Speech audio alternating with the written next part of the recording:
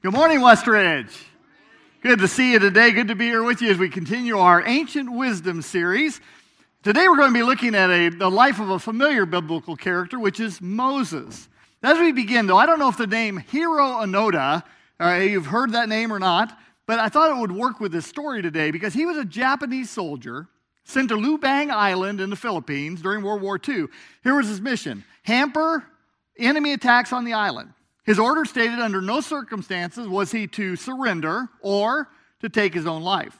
So he landed on the island in December of 1944, but when United States and Philippine forces returned to the island in February 45, his commanding officers refused to let him carry out his duty.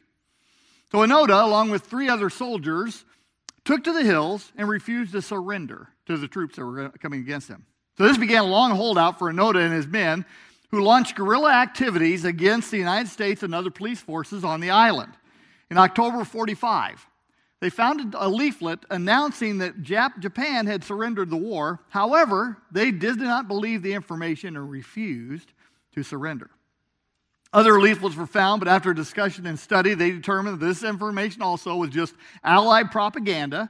They refused to lay down their arms. So one of the men walked away from the others in 1949 and surrendered to Filipino troops. Another was killed by a search team looking for the men in 1954, and a third of the remaining team members was killed in another shootout with police in 1972.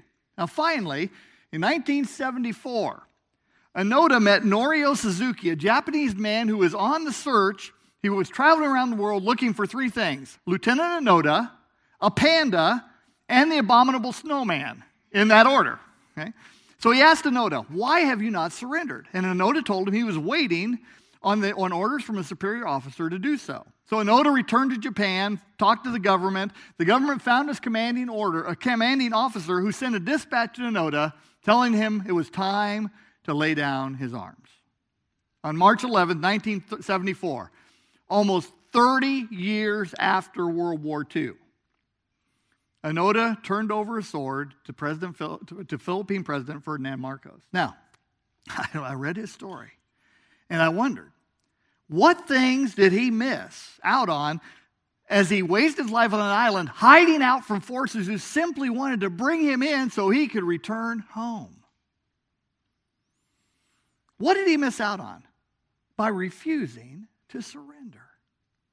And so the ancient wisdom we're going to look at today comes from the 4th chapter of the book of Exodus in Moses' life, early on in Moses' life. And here's the idea I want us to process this story through. When God calls us to action, there's really only one response that makes sense, and that is surrender.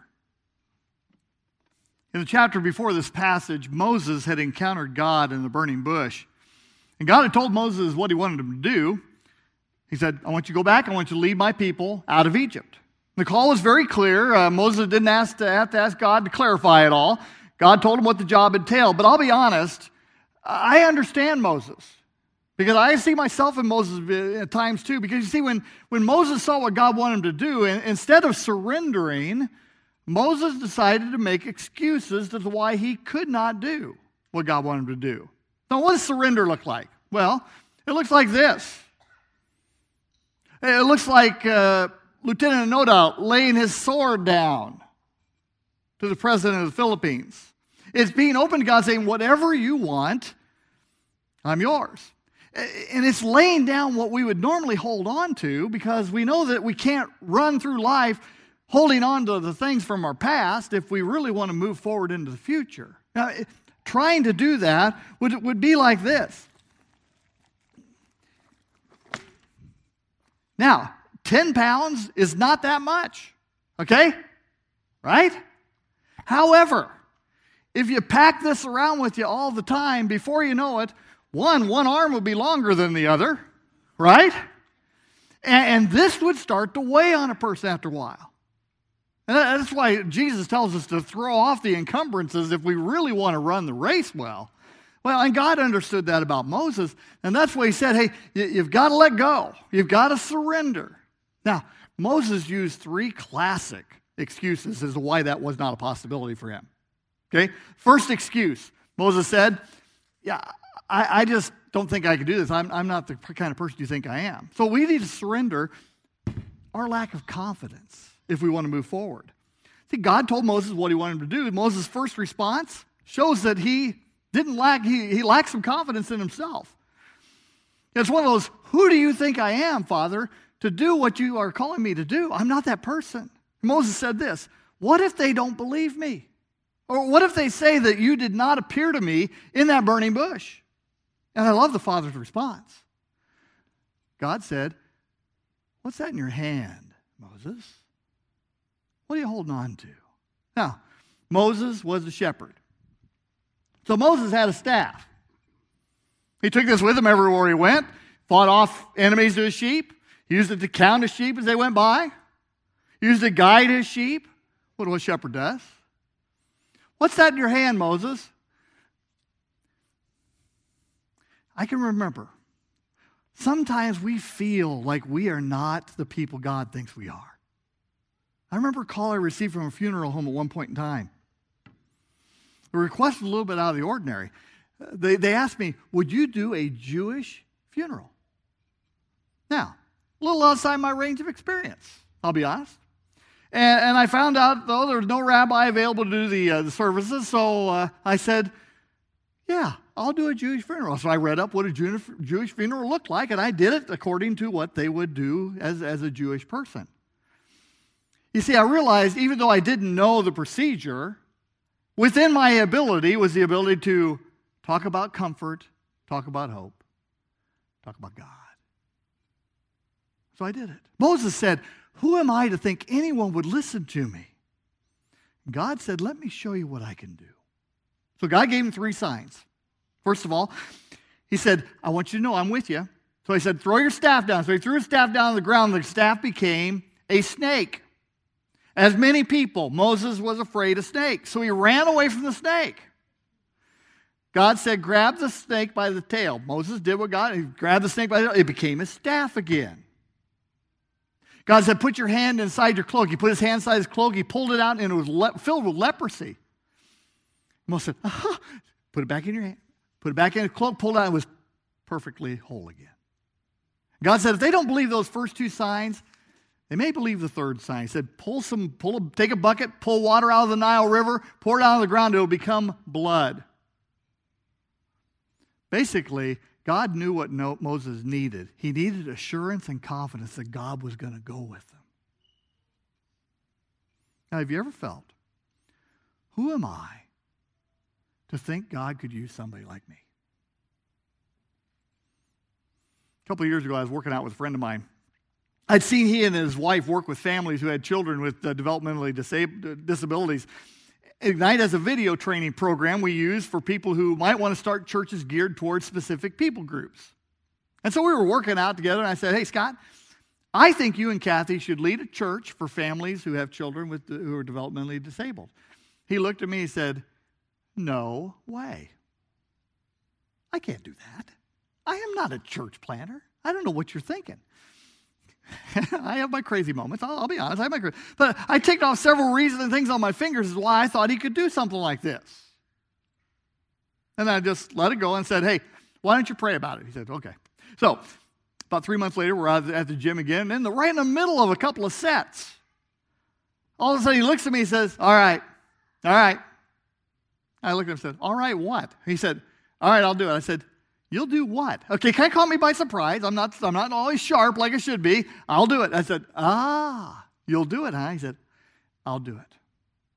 So he's now in our video training program. I don't know what God's going to do with it. But sometimes it takes somebody pointing something out to someone so they can have a little more confidence and ability. You see, God knows us and sees us, and he can see our potential a whole lot better than we can at times. We can be blind to it. And when it comes to getting rid of that excuse of saying, I don't think I could do something like that, instead we need to change that by saying, Father, I'll tell you what, you tell me you want me to do something like that? Let me step up. See what I can do. Well, God told Moses, I'm with you. Now, that didn't stop the excuses, okay? Because it went to the second excuse. We need to surrender our lack of talent. So here's the second response that the call to step out. We begin to look at what we can do or what we think we can't do, and we begin to compare ourselves to other people. Moses said, Lord, I have never been eloquent, neither in past nor since you spoke to your servant. I am slow of speech and tongue. Now, Moses was raised in Pharaoh's household, and he would have received every bit of training that people in Pharaoh's household would have received. And people were supposed to become future leaders. So he would have been taught how to talk in public. And maybe he was not a good public speaker. Maybe he couldn't think on his feet. Maybe he couldn't remember the notes that he'd had. Maybe when they blew off the stage like that, he said, oh no, I'm lost. I kept the important part up here, by the way. Okay? Now, I'll tell you what. When it comes to putting our abilities or giftedness or anything we have into practice, there's always going to be somebody who can do it better. There's always going to be somebody who can do it differently. There's always somebody we can look at and say, I can't do what they can do. Here's the reality, though. We're not called to be somebody else. You know what we're called to be? I need to be the best Lance Hurley I could be. Period. Because when it's all said and done, that's the only person I'm competing with. Me. Nobody else. Now, look at this puzzle here. Okay, so Star Wars, there's a piece. Okay, now, 100 pieces, well, 99 pieces, okay? Now, tell me, which of these pieces is most important? If you go to solve a puzzle, what do you go to? You go to the outside pieces? Or maybe you go to the color piece, or maybe you go to someone, you say, I can see a face here, I want to go to the face, right? What if these puzzle pieces began to talk to each other? And they would say, man, I just have, black and purple. I have two colors on me. How important could I be?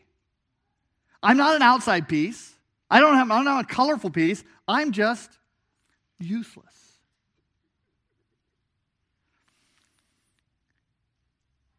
I'll tell you what, every piece is important in this box. Because without the pieces, what do we have? An incomplete picture. Hey, the same thing holds true for the church. Each of us needs to do what only we're equipped to do and called to do. The thing I see to Moses is that God promises his presence. And when Moses thought his talents weren't good enough for what to do the job God called him to do, God said, now go. Hey, listen, I will help you speak. I'll teach you what to say. If God calls us to do something, and God's always urging us forward as his people, he's going to give us exactly what we need to accomplish the tasks he's asked us to do. It's we who need to be willing to put our gifts and abilities into play. Last year, I was having breakfast with a man who's going to be planting a Farsi-speaking church here in Chicagoland. And as we were talking, he had his Arabic Bible out. And we were looking at different passages. So he was doing his Arabic Bible. And I showed myself to be a true American. As he was reading his Arabic Bible, it reads from right to left. I said, oh, your Bible's backwards. Well, maybe my Bible's backwards, right? Okay. But anyway, we were talking back and forth on this. And when we went to pay our bill, our waitress said, were you guys reading the Bible? I said, yes. She said, well, I'm a Christian, but my husband is Muslim. And here she said, it's really hard. She looked at James and said, are you from the Middle East? He said, well, yes, I am. And I once was a Muslim myself, but now I follow Jesus. So they had a great conversation together. It ended with her saying to him, hey, tell me how I can pray for my husband. Now, he could speak to her with authority because he knew exactly where she was. He could do what I could not do that day. As we left that morning, I said, I am so grateful we were here together today for this divine appointment because you did what I could never do. Thank you. See, guys, we don't have to compare our gifts with anybody else's. We're simply called to put into play the gifts that God's placed in our hands that we have to give. And it still comes back to surrender. Having a life that looks like this versus a life that looks like this. Now, it goes back to the third excuse Moses. We have to surrender fear of the unknown. Because after God assured Moses he would help him speak well, Moses blurts out his final excuse. Here's what he says. Oh, Lord, please send someone else to do it. In other words, I don't want to do it. I'm not passionate about this one. Now, hey, think of what would happen if your child comes to you and say, yeah, I know I'm supposed to clean my room, Mom, Dad, but I'm just not passionate about that at all. Yeah, exactly. Okay? Now, we don't know for sure what was going through Moses' mind at this point in time. Maybe he knew how hard it was going to be, or maybe he was so comfortable where he was at. Maybe he thought his past, he murdered an Egyptian, was going to come back to haunt him. I just think it all boils down to he was afraid. He was afraid of what he was going to have to do. And I'll tell you what, when we get scared, avoidance sometimes is the path we choose. A year and a half ago, I met with a group of people in the central part of the state to talk about starting a church. The man who had the vision for this was very passionate. He'd had some friends who were maybe interested in this. He called me to come down and talk to them. He wanted confirmation and getting the green light from me about starting. So I spoke to people about the realities of starting a church.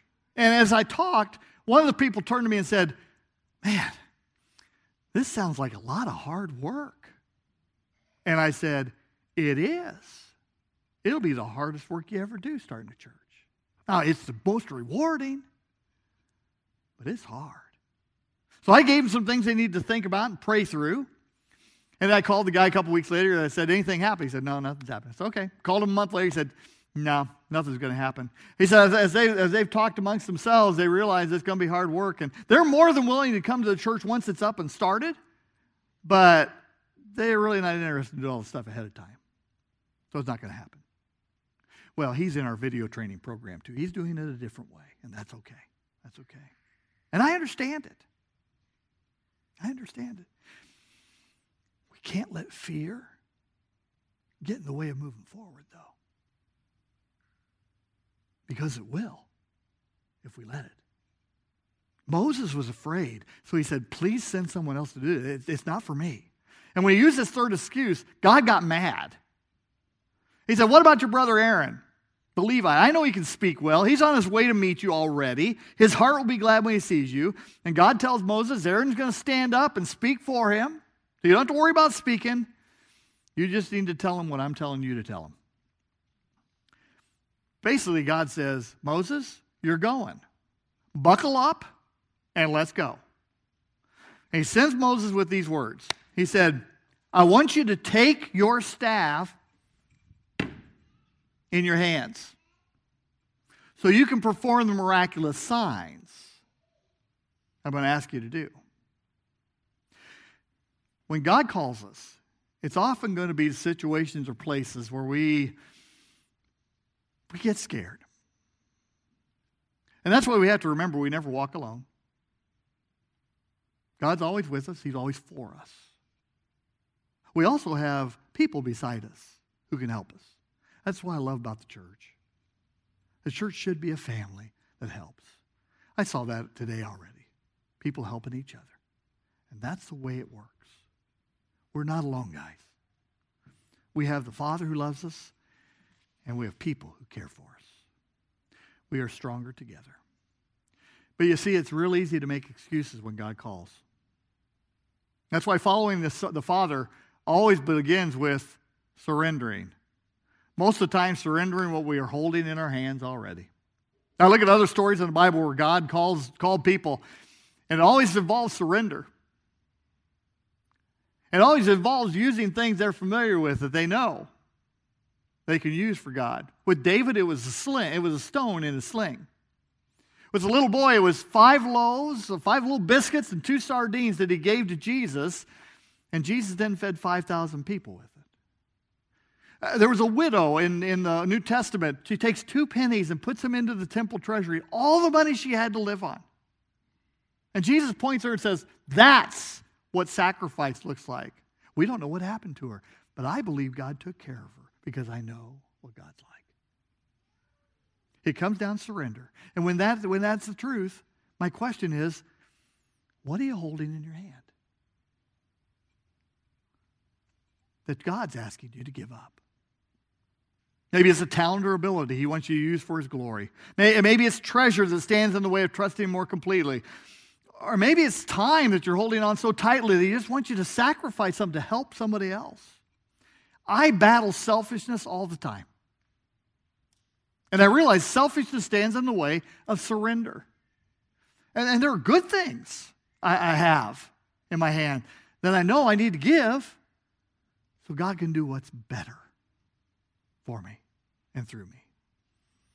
And that's why I go back to the initial statement. When God calls us to action, there's really only one response that makes sense, and that is surrender. So here's my challenge for you today. First of all, I want to encourage you over this next week, spend some time with the Father.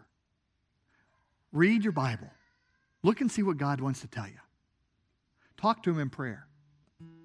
And just spend a little time. Spend a little time. See what happens. Because I believe the Father wants to communicate to us. And He wants to help us. And He wants to call us. We have to be ready to listen. Then I gave you all a popsicle stick. That's your staff today, okay? Okay? So I want you to put this somewhere. I want you to put this somewhere as a reminder of two things. Okay? You take that home with you. Remind, first of all, of the presence of God. I think every time Moses would have picked up that staff, he would have remembered a God who told him, hey, take the staff. Remember, I'm with you. So remember God's with you. But also, let it be a reminder of the fact that God wants us to use what's in our hands to make a difference. What do we need to surrender to the Father? So think about those two things as you put that somewhere this week. And then thirdly, when it comes time, look for somebody you can help. Do an act of surrender for someone. Maybe it's visiting someone who needs encouragement. Maybe it's buying groceries for someone who's in need that way. Volunteering I don't know what God's going to ask you to do, but I'll tell you what, when you feel something, when you hear something from the Father, do it. Just do it. See what happens. See, Moses was so like us, and we're so like Moses at times. But God used him in spite of the excuses to do something amazing. Because Moses finally surrendered. Just as God will work through us when we surrender to Him.